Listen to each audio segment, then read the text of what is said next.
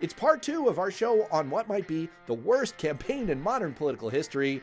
I'm Matt Robeson. This is Beyond Politics, and I'm joined once again by Kartik Krishnaiyer, who's the proprietor of the best politics blog on Florida, or maybe on any state in the country. It's called The Florida Squeeze.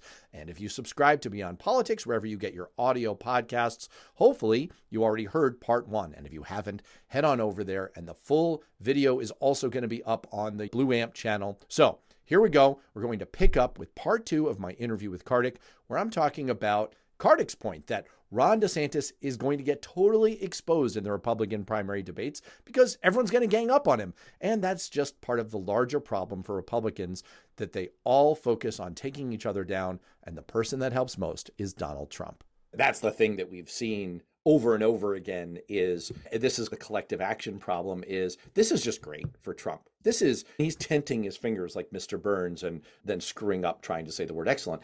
He has the ability, because of such a diffuse Republican field, to just anyone who rises a little bit above, he just swipes the scythe right across their head. And you saw it with Tim Scott this week. But, oh, great, you're in third place. Boom, I'll unload on you. Oh, Nikki Haley, you're looking frisky for a minute there. Bang. And I think this is true. I think that it's what sucks for Ron DeSantis and his position in this attempted reboot is that above him, he's got Trump, who's going to, if he looks like he's getting any momentum, is going to continue to freaking unload. And it works, right? And then below him, he's got the rest of the field that's all trying to catch up and take him down. He's getting it from both ends, and it's really going to suck.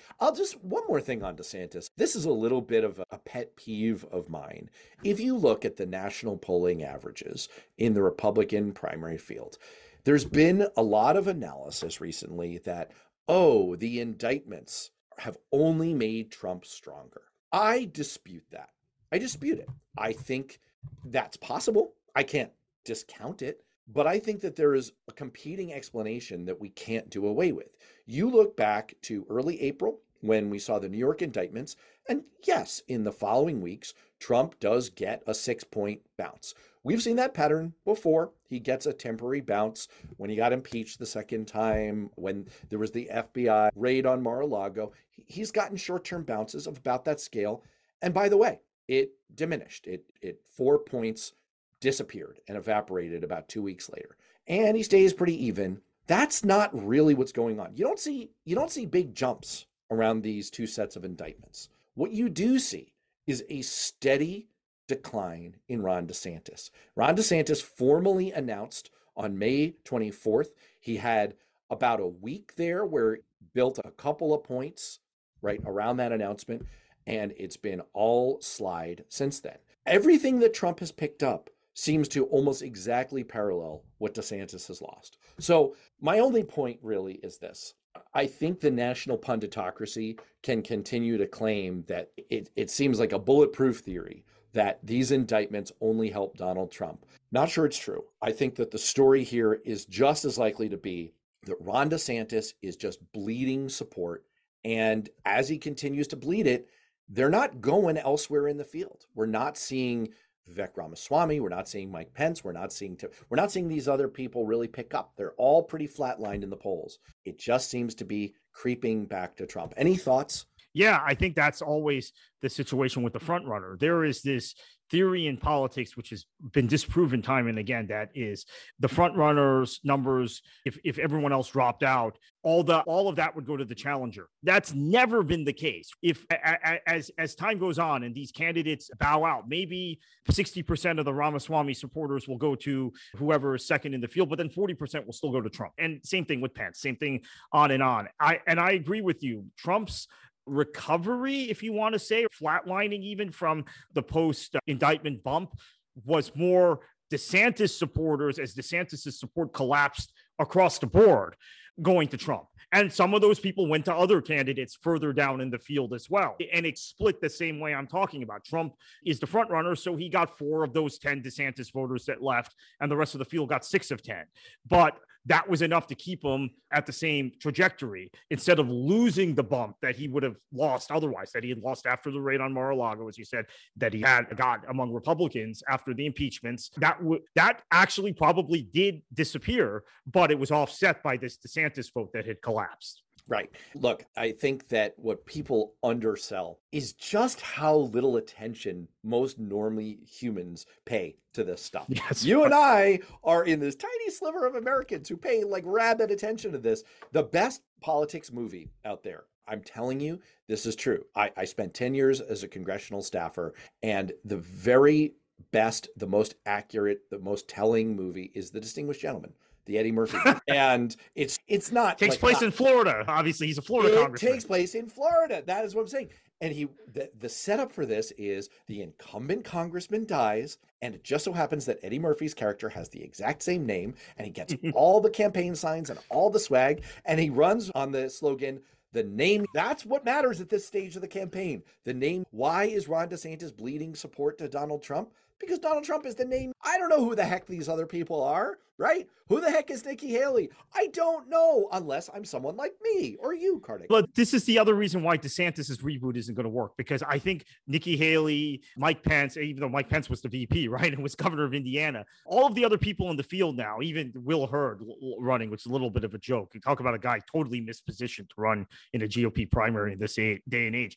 They're not national figures. If you look at the poll numbers, DeSantis is already known and defined by the greater chunk of the national electorate than any candidates outside of Biden and Trump. His name ID is extraordinarily high for a guy that's a governor of a state and has never run nationally before. So that's what another reason the reboot won't work. There is no way to redefine DeSantis. He is literally the name also already, and he's defined very poorly, and you can't redefine someone like that. This is, unfortunately, as a Democrat, I say this in hindsight, this is one of maybe the things where we dodged a bullet in 2008 when we didn't nominate Hillary and we didn't learn the lesson, and she was already defined to such a large percentage of the electorate. We were going to have a problem with her as the nominee. I say that with a lot of regret, but it's true. Hey, DeSantis campaign, pay attention to this one, okay? I've solved your problem. If you've got such a negative brand, rebrand, right? Just change Ron DeSantis' name to X. Or if you want to really go for it, change his name to Q. Okay, I've got two more topics for you. And X, of course, the guy behind X is a big DeSantis backer anyway, so maybe they can get together. What a couple of two parallel disasters happening at the same time. Well, let's actually, before we move on, go. The disaster started with him launching with Elon Musk and David Sachs on Twitter Spaces. Yes. Oh my gosh. Yes. They would have done better, honestly, to announce by telegraph. I'm serious. It would have at least been novel, and it would have gotten media attention. It's like, really, what the hell are you doing? Like, why are you using this technology in which we're in a video age? I know we're on audio podcast as well. I love all my audio podcast people, but there's video available now. Let's do that. That seems like a good idea. Or unless you have a punchable face like Ted Cruz. Let's take a break. We'll be right back. Okay, two more for you. One, can we talk for a moment about what I think is the under the radar race that people are not paying enough attention to, that they should be? I'd say it's quite possibly next year at this time, July 2024, this may be the race that we're all talking about in America. And I'm talking about your boy, Rick Scott. For our national audience, could you explain what a colossal jerk Rick Scott is and why we should be paying attention to this race? Yeah, in fact, it's so bad. In some ways, Rick Scott makes Ron DeSantis look good because Rick Scott's a climate denier, which DeSantis isn't. Actually, DeSantis' first year in office, he did well on climate change. Then he decided, I'm going to be president, so I need to fit in with the GOP orthodoxy. But he's a climate denier. He's a guy who wanted to cut Social Security. He wanted to cut Medicare. By the way, Florida, big senior population, terrible stands here. Rick Scott has never won a statewide race by more than a point. 2010, horrible Democratic year, Tea Party wave. He only wins the governorship by a point. 2014, horrible Democratic year. The Democrats lose control of the Senate, and those races weren't close. Mary Landrieu got killed. Mark Pryor got killed. Nick Begich got killed. The Republicans won the governorship by a point. with Rick Scott, 60,000 votes statewide in a horrible Democratic year. In fact, Rick Scott was so unpopular that we have 120 state house seats in Florida. There were 16 state house seats that day that voted for the Republican and elected a Republican to the state house and voted for the Democratic nominee, who was Charlie Crist, who was a former Republican, but was a Democrat by that time. So unpopular. 2018, he beats Bill Nelson by a 0.6 of a point. There were ballot irregularities. There was all kinds of controversy over that race. And also, Rick Scott has the liability, and we've just spent a lot of time bashing around DeSantis, but Rick Scott has the liability of being someone who is an outcast in DeSantis world. Him and DeSantis don't like one another. DeSantis won't do anything to rescue him if need be in that Senate race. In fact, DeSantis was so not into Scott that even during that recount against Bill Nelson, DeSantis just, hey, I'm out of this. Let the election officials. This is a guy, DeSantis, famously authoritarian, right? Just let the election officials sort it out in those counties. He is vulnerable. He has never performed at the Republican number in this state. This is important when you just think about it from a metric standpoint. If you're looking at 10 and 14, the average Republican statewide candidate outside of Rick Scott got about 54% of the vote in Florida. Scott himself got 49 in 2010 and 48 in 2014. Again, two hugely Republican years. 2018, a little different because it was a Democratic year, so the gap isn't quite as wide that year. But although he did run worse than the rest of the Republican ticket, with the exception of the Ag Commission candidate. So he is much weaker than the Republican numbers. So if we're into this thing, which I know people in DC are into, which is, the baseline, what's the PVI, right? It's R plus whatever. So we can't go down there. Rick Scott is different. He's not as much of a douchebag as Marco Rubio is, as much of a jerk as Ron DeSantis are. Those two guys, they'll at least hold the Republican number. This guy won't. You're looking at 2, 3, 4% of the electorate, upwards of 4% of the electorate statewide, that vote for other Republican candidates and historically would not vote for him. We're talking about, okay, if at the DSC they're looking at this and saying, Florida's a plus, I think it's maybe now a plus 4 or 5 percentage point Republican state, that really makes this race maybe R+1 in reality. I mean, that seems to me to be perhaps Democrats' biggest pickup opportunity. Let's not forget that Rick Scott oversaw the biggest Medicare fraud in American history at the time when he was the CEO of Columbia HCA. The company was fined $1.7 billion for defrauding senior citizens, for defrauding which Medicare. Is, by the way, the reason why he consistently runs behind the Republican average in the state. In 2010 and 2014, as I said, two huge Republican wave elections, and there were waves in Florida too. Don't get me wrong. It's not that Florida was some holdout. It's just that he lost a certain percentage of the Republican vote that were voting for Republicans down ballot, both those elections, but could not vote for him and voted for the Democrat because of the Medicare fraud, because these were seniors by and large. And it will happen again in 2024. Let's say Trump is the presidential nominee and he wins Florida. He gets 53% in Florida. Scott will be under 50. I'm telling you, there is 4% on average that will vote against him, that vote for other Republican candidates. And there are potentially some very strong Democrats who could get into the race. There's one declared candidate right now who appears to be a very strong candidate, Navy veteran Phil Ayer. Anything for our national listeners to know about Phil Ayer? Yeah, I think he's really well versed on the issues, has the right profile, the kind of profile, quite frankly, we needed to recruit more of in Florida. A military veteran, someone with a lot of experience on those sorts of issues, will present himself well to the electorate, the general electorate in Florida. Maybe Democratic primary is a little different.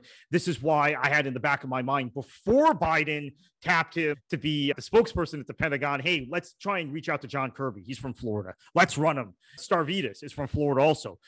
Florida native. Let's reach out to him. Let's run him. I love Phil Ayer's profile, and I I think he potentially can be a very strong candidate.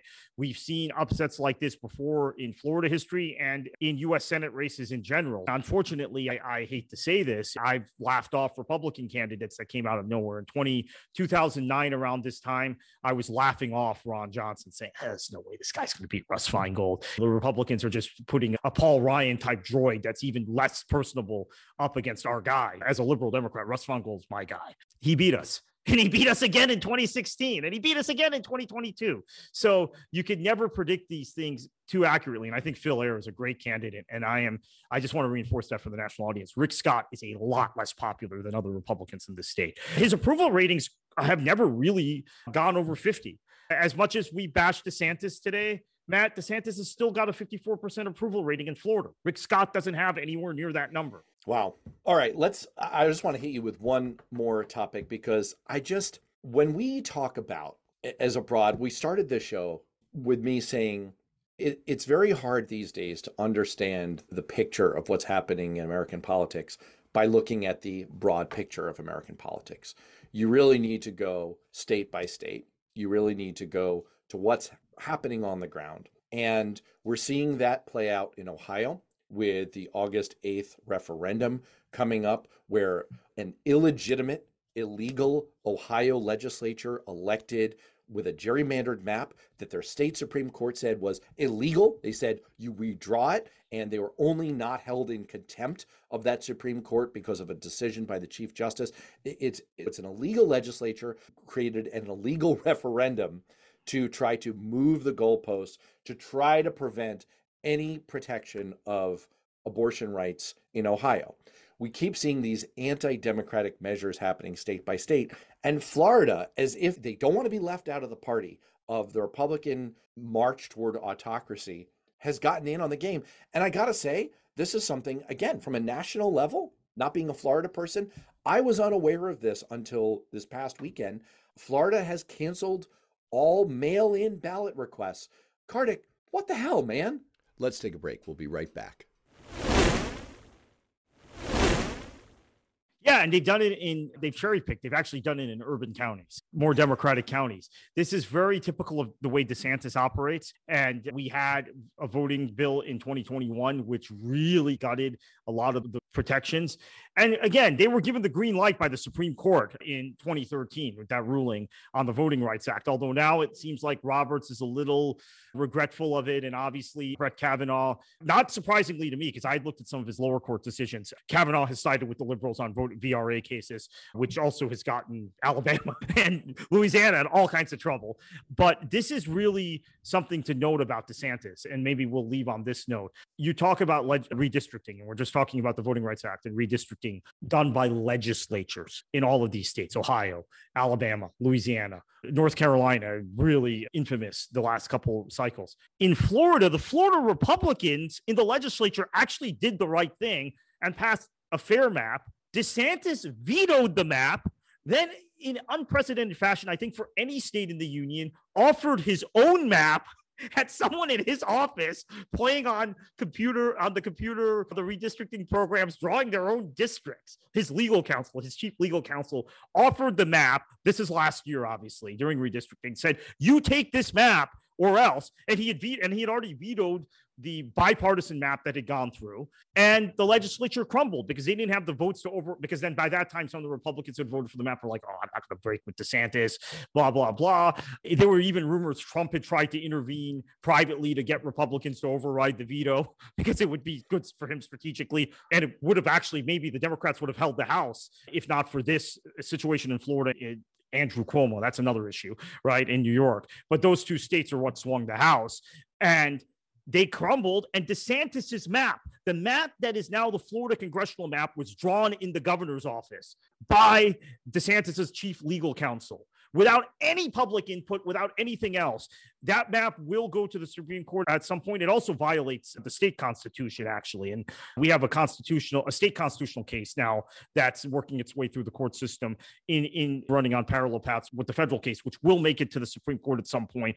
And based on how Kavanaugh swung on each of North Carolina, Louisiana, and Alabama, I think he might vote with us on this. Roberts maybe the map gets thrown out, but this is something that's very Florida. So Ohio, Alabama, and Louisiana on the same path. And in Florida, it's being driven by one guy, whereas there it's just crazy legislators. I think this is a perfect note to end on, because not only did you bring it full circle to Ron DeSantis, a couple of things to note. One, people who are still deluding themselves that somehow Ron DeSantis is the other white meat, that he's Trump without all the crazy, that at least he's not going to try to bomb Mexico or set off a nuclear weapon inside a hurricane or draw the path of a hurricane with a Sharpie or inject cleaning fluid into his body or any of this other Trumpian craziness. I assure you that the basic virus that's infected the Republican Party, Republicans like to talk about the woke mind virus. Forget that. The virus that's infected the Republican Party is authoritarianism. And people who don't take this seriously, we're just going to keep bringing you these examples of Republicans going full authoritarian fascist whenever they get the chance. The presidential biographer Robert Caro says, power doesn't corrupt, power reveals. And what we are seeing with Ron DeSantis is when he attained power, it revealed who he was. And it's revealing everywhere that Republicans have gained power who they are now. I'm not talking about the Republican Party of yesteryear. Many people who consider themselves still Republicans, I consider some of my best friends to be Republicans. I'm sorry, you're holding on to a Republican Party that doesn't exist. Now, when they've gotten power, they have revealed themselves with these authoritarian, anti-democratic, hold on to your own control, Bibi Netanyahu style moves at every turn. And that's what we're seeing from Ron DeSantis. That's, of course, what we're seeing with Donald Trump. And that's what we're seeing with the Republican Party writ large. Yeah, I completely agree. And I think this is something that Caro, of course, was talking about Lyndon Johnson by and large when he was talking about that. And although I'm just hoping he gets that 5th volume done. Speaking of Caro, I'm just, send good health thoughts. He's almost 90 now, or maybe 90. So let's just hope he gets it done. Best series. If you've never read A Means of Ascending, Master of the Senate, and his books about LBJ, unbelievable. But the Republicans have revealed who they are, not just with Trump, but with all these state governors. Scott Walker, actually, maybe this is where we come full circle. That was the tipping point. When Scott Walker pulled what he did in Wisconsin and got away with it, the Republican Party was changed forever. That was it. That was the moment. Once Republicans around the country saw, we can bust unions. We can do that now? We can violate the state constitution. We can crush our enemies. Let's do it everywhere. So I would actually say we can go further back to Newt Gingrich and his conduct in the House. But in terms of executive branch, I think Walker really was the tipping point that made the Republican Party a full-on authoritarian fascist party. He's someone that we can laugh about his presidential campaign, but in terms of the national discourse and dialogue, very damaging, poisonous guy, really should be judged by history to be the same state that gave us Joe McCarthy. Maybe another bad legacy of Wisconsin is Scott Walker. What a stone cold bummer to end on, man. I wanted to talk about soccer. You're hosting Lionel. You used to work for MLS. You've got Lionel Messi now. We've here in my town, which is so freaking delightful. We've got the Women's World Cup. The U.S. they're doing okay. Which I do want to say one thing about that before we sign off. There is now these patriotic conservatives, right? These patriotic Republicans are out there cheering against our women in the World Cup. It's unbelievable because they can't divorce politics and their conformist authoritarian view of the world from anything. There might be people representing the United States that don't have the same exact political views as them, and so they cheer against them. So the next time they tell a liberal we're not patriotic, put that back in their face. Yeah, really, it's just, it's delightful stuff. Hey, you know what? Now that we've gotten that out of our system, and now that hopefully all our viewers and listeners have absorbed the whole thing, let's think about soccer. It's so much more hopeful and delightful. All right. Hope springs eternal. Go U.S. Women and Kartik Krishnaiyer. Everyone, check out the Florida Squeeze and your book. Say it again. Florida and the British Before the American Revolution. You can find it on Amazon, or you can Google, or you can type in my name on Amazon and it'll pop up. It's a short book. It's really meant as an introduction to the topic. And again, largely written because Ron DeSantis inspired me to write it, because DeSantis has such a whitewashed view of history. So a lot about free African Americans and runaway slaves and Native Americans contributing to Florida as a vibrant colony, and also Catholics who eventually, the book ends basically with Catholics in Florida saying we don't want to side with those kind of crazy Protestant rebels, and we're gonna arm our black population and fight against the American patriots. Now, that's maybe not the kind of narrative that the sanitized version of American history people who subscribe to that want out there, but it's what the book is about. All right. The link is going to be in the show notes on the pod. It's going to be in the YouTube show notes on the Blue Am channel. Carter Krishnaiyer, thanks so much. Great. Thank you.